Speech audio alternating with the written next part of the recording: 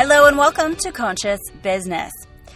Today's episode is inspired by a question from the lovely Amy Hogan. She asked me, 3 weeks ago to do a quick video to explain what it was like on my Vipassana retreat. This was my meditation retreat I did way back in October.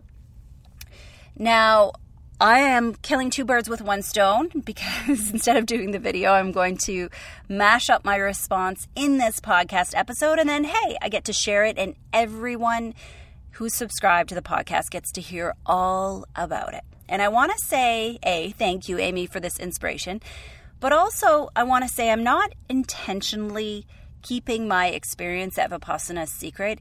It's just a little bit complicated to explain what goes on there because everyone has a very different experience. And so I'm just kind of cautious to explain it because I don't want to seed any expectations of what could happen to you because I know for me it's been very, very transformative. Now, whenever I tell people what happens on retreat, they're usually pretty shocked and they roll their eyes. They have this look of horror that comes over their face and they just say, oh my God, I would never be able to handle that. So I thought today would be fun to explain exactly what happens structurally on the retreat. I can't tell you what's experientially going to happen inside of you because, like I said, for everyone it's different. And why do you have to take a vow of silence for 10 days? So get out of your head, into your heart, and let's dive right in to talk about Vipassana.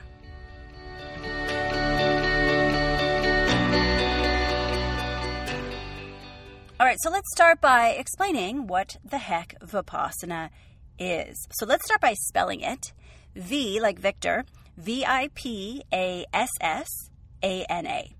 Now, it is a specific style of meditation, and I have had a meditation practice for about 12 years, but this style is really unique, and I've only been doing this for about 6 or 7 years, and it's a very, very hard style of meditation, which, we typically explain meditation as very peaceful, very calming, very transformative.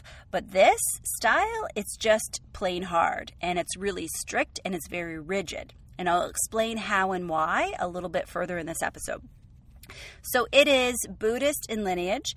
It is the technique that Gautama Buddha used to achieve enlightenment.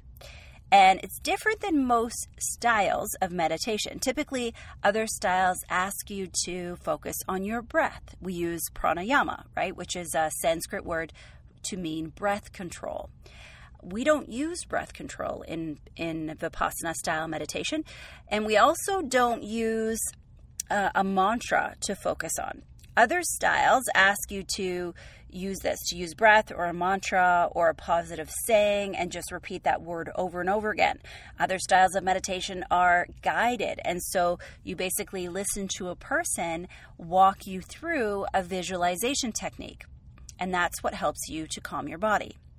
Now, with Vipassana, it teaches you in a different way. It teaches you how to feel sensations on the body. And this is similar to using your breath because it takes you to a conscious state, but we don't use breath control. You start very simply, and the first few days of the retreat, you use the foundation of understanding how to feel sensations on your upper lip. So it's the area right above your top lip, right underneath, and into where your nostrils are. Now, we pick this place on the body because this is where you naturally will feel the air coming in and out of your nose as you breathe. Now, you're not controlling your breath. You're just naturally feeling sensations as the breath comes in and out. And so this tends to be a very sensitive place on the body where you'll be able to feel and understand how to feel sensations on your body. You take a few days to master this, and then you start to move through a process of scanning the entire body from the top of your head to the tip of your toes and then back up again. Now, I've never really specifically talked about this technique before, and it's not a secret by any means. I mean, you can search online and do a little bit of research on your own to figure out all the missing pieces. But I will talk about Anapana, which is the foundation of feeling sensations. I can't talk about the full process, and I never teach the full process of Vipassana to anyone, because part of upholding the integrity of the technique in its purity is that they ask you when you participate to not teach it to other people, which I fully respect. So it's not meant to be controlling in any way. They just want to maintain the integrity of the practice. And so the very first time that you go to a Vipassana retreat, you must go for the full 10 days. And there's a few basic principles that you need to understand to really get why it works so well. Now, if you are a Buddhist, or if you've ever studied Buddhism or any Buddhist teachings, then this is going to be very, very familiar to you. So in life, our goal is to remain equanimous, which is neutral. We don't want to have high highs. We don't want to have low lows. So when you crave something, or when your body has a desire for something, or whenever you have an aversion, which is the desire to avoid something, you create a sankhara on your body, which is an impurity. Now, our goal in meditation specifically is to release all the sankharas and the cravings from our body, all these impurities.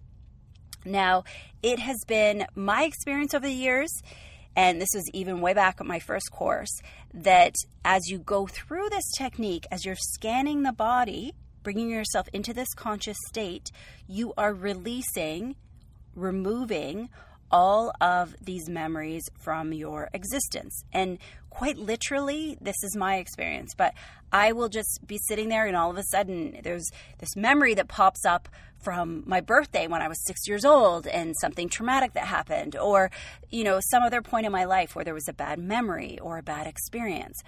And as those memories are popping up, you are basically releasing them from the body, which is really, really powerful when you think about it.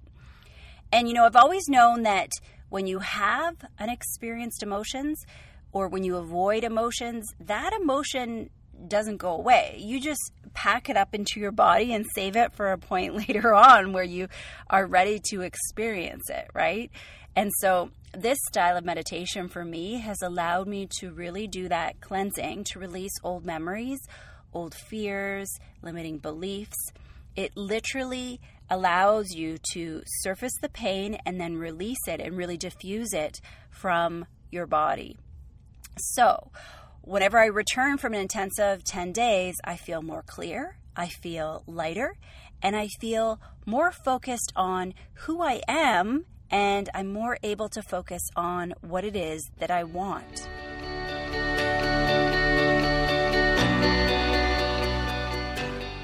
So the truth is, this style of meditation has really changed my life. It's, I've tried many different styles over the years, and this has just been the most powerful for me. I'm not saying it will be for you, but for me, it really, really has changed my life.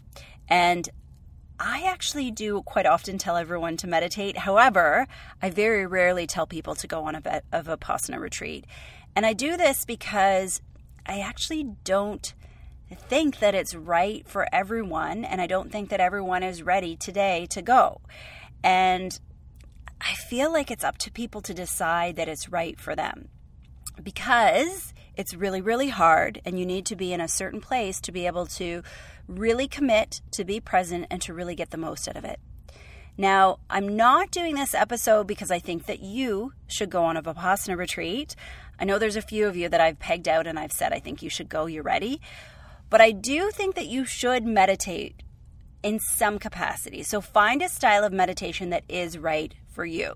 The reason I'm doing this episode is just to give you a little bit of context about what this is, so that maybe at some point down the road you might be ready to go and you know what to expect. All right? So here's a few things that you really, really, really should know and understand before you go. All right? So first up, the retreat is 10 days long with a day on either end. So you're essentially gone for 12 days. So for example, I left recently in this last one on a Wednesday. I was gone that entire week till Sunday, and then the full following week till the next Sunday. So it's really essentially 12 days. And no, your first retreat, you cannot go for a shorter version. You have to go for the full 10 days. Now, for me, it works because I can take clients in that first week, Monday to Wednesday, and then Wednesday noon, I guess. And then I really am only gone for one full week. So it works for me because I can create a flexible schedule. But I realize that that's not available for everyone. They have to take really almost 2 weeks off of vacation, which is tough. But just so you know, the retreat, the first time you go, you have to go for the full 10 days. All right. Second, this is a tough one. You take a vow of noble silence while you're there, which means you don't speak to each other. Now, if you have questions, you can ask the teacher, and there's also a coordinator there to handle facilities, like, you know, if you run out of shampoo or you need something, you can ask that person, that assistant. But seriously, I want to be crystal clear. This is not a Club Med kind of retreat. It is not. It is not a luxury, joyous retreat experience. That's why I shouldn't even call it a retreat. It is a course. It is hard work. It is really, really, really hard. And to be clear, the silence isn't a punishment. It's meant to encourage you to go deep within yourself, and also to avoid you creating these new sankharas in your body or attachments, because, you know, you might sit down after a meditation and talk to somebody about their experience, and they've experienced something that sounds nirvanic and amazing, and you haven't. And then all of a sudden you're beating yourself up because you must have done something wrong, because there must be something bad about you. And so the silence is actually there as a gift to help you to just go inside and of yourself and not compare yourself to others. So I know the silence thing can be hard for people. I'm used to it now and I enjoy it. But for a lot of people, it can be really, really hard. I've found that extroverts find it particularly hard because if they don't have that ability to engage with others and outward direct their energy, then they feel quite drained and depleted.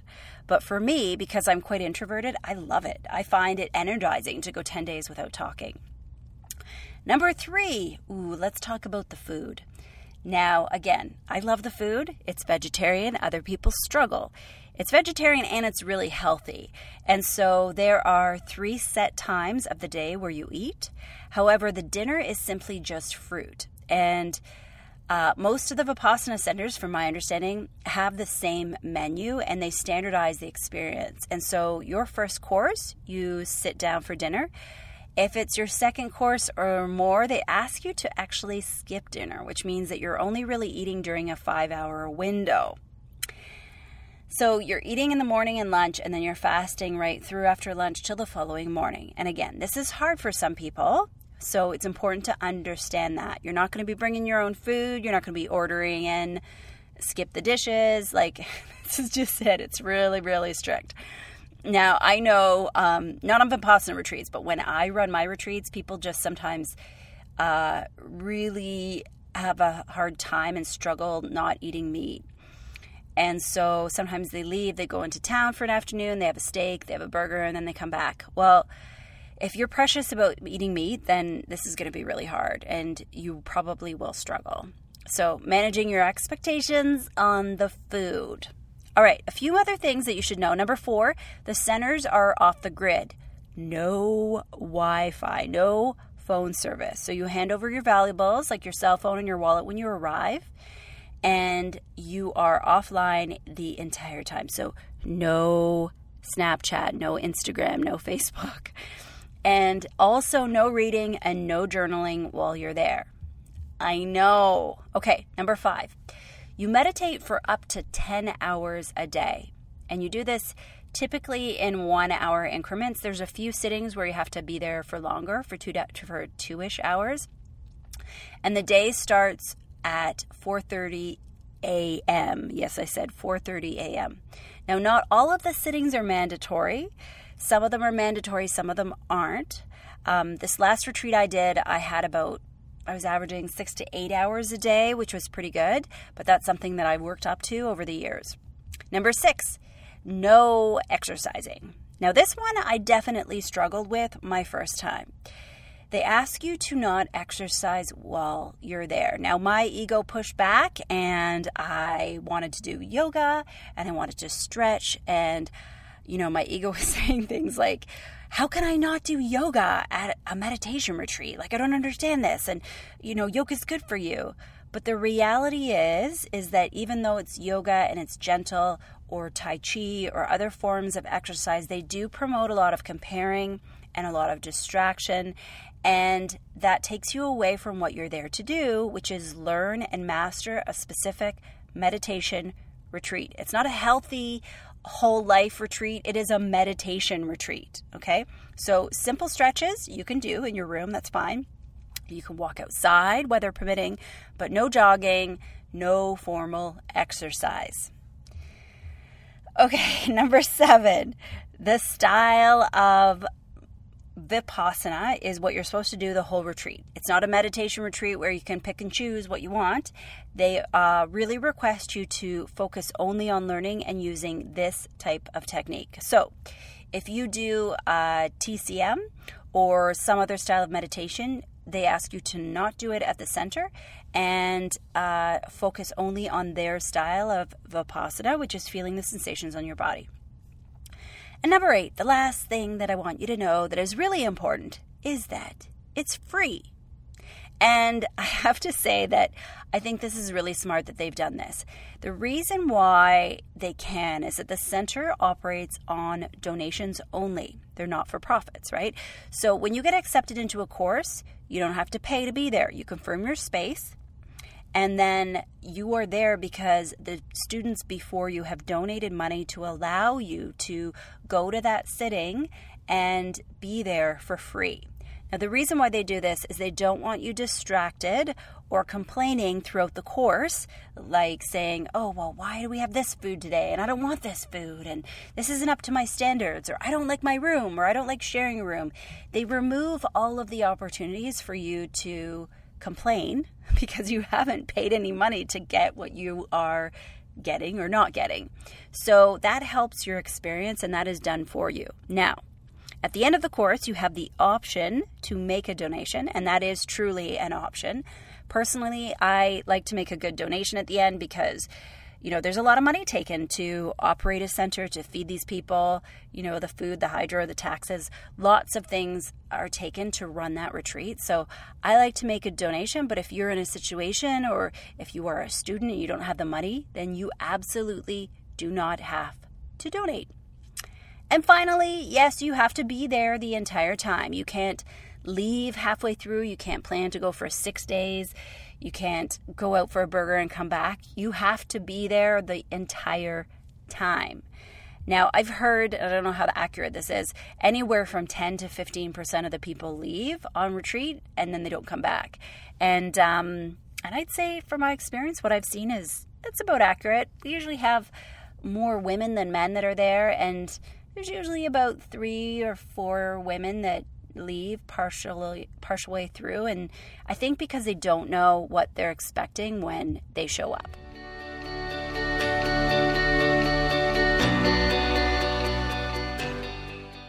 So I want to share a couple more tips in case you are considering going. Here's a few other important things that you should know.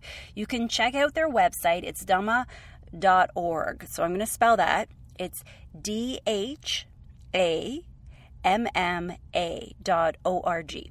Now, all the centers are listed there. They are all around the world. There is an application process. You can't just sign up and go. And I'm not sure about other parts of the world. I know here, the center that I go to, there's usually about 300 people on the wait list. And I think they can capacitate about 100 per sitting, or like per course.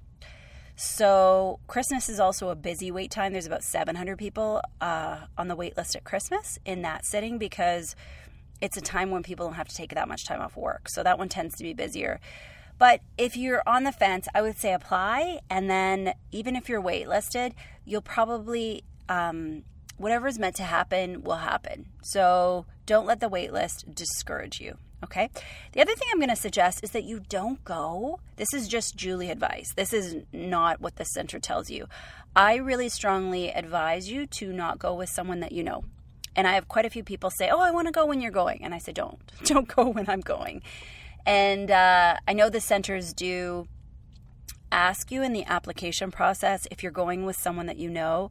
If you're the same gender, then they will try to let you share a room.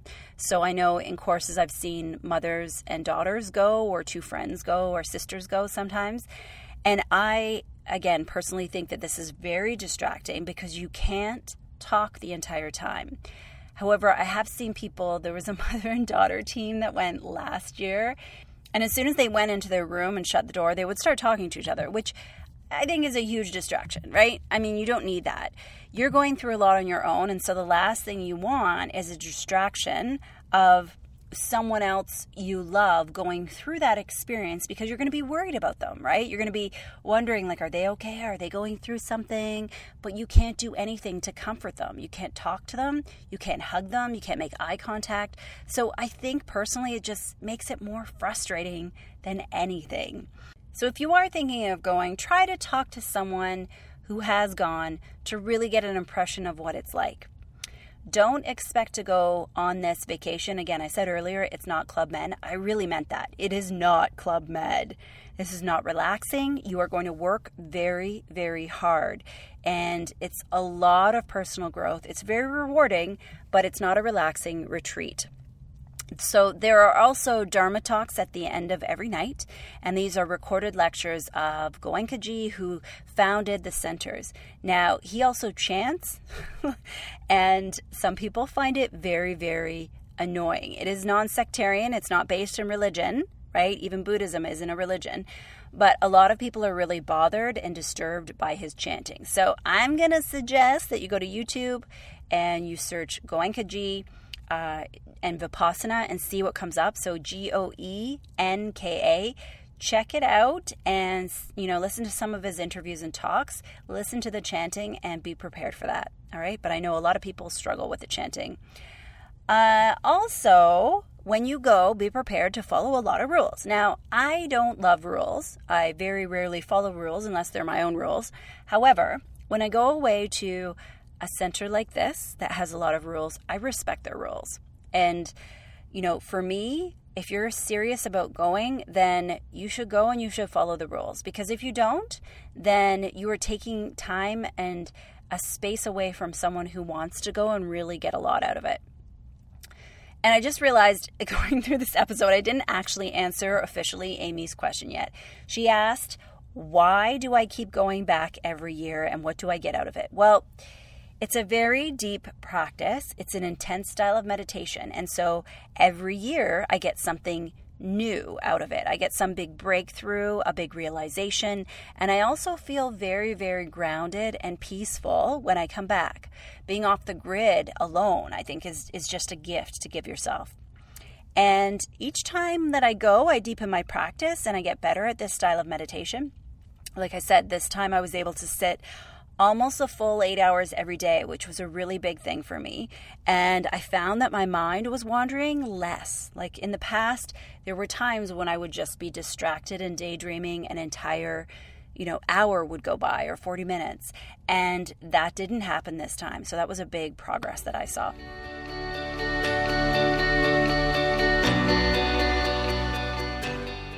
And there you have it. Thank you, Amy Hogan, for this inspiration to do an episode.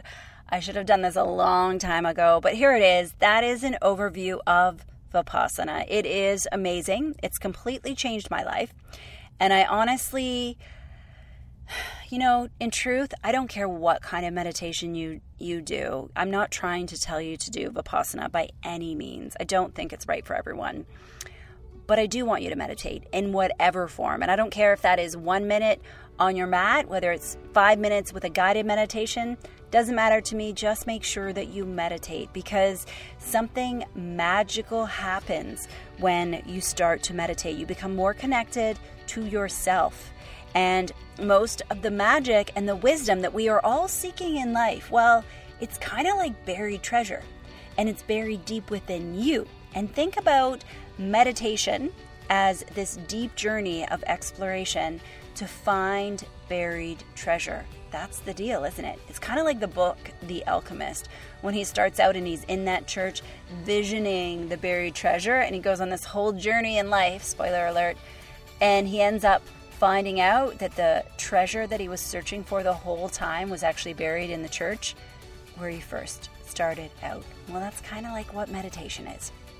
The treasure is getting to hear and figure out who you are so that you can appreciate who you are, learn to love who you are, and always show up at 100% and be there to inspire everything and everyone else around you.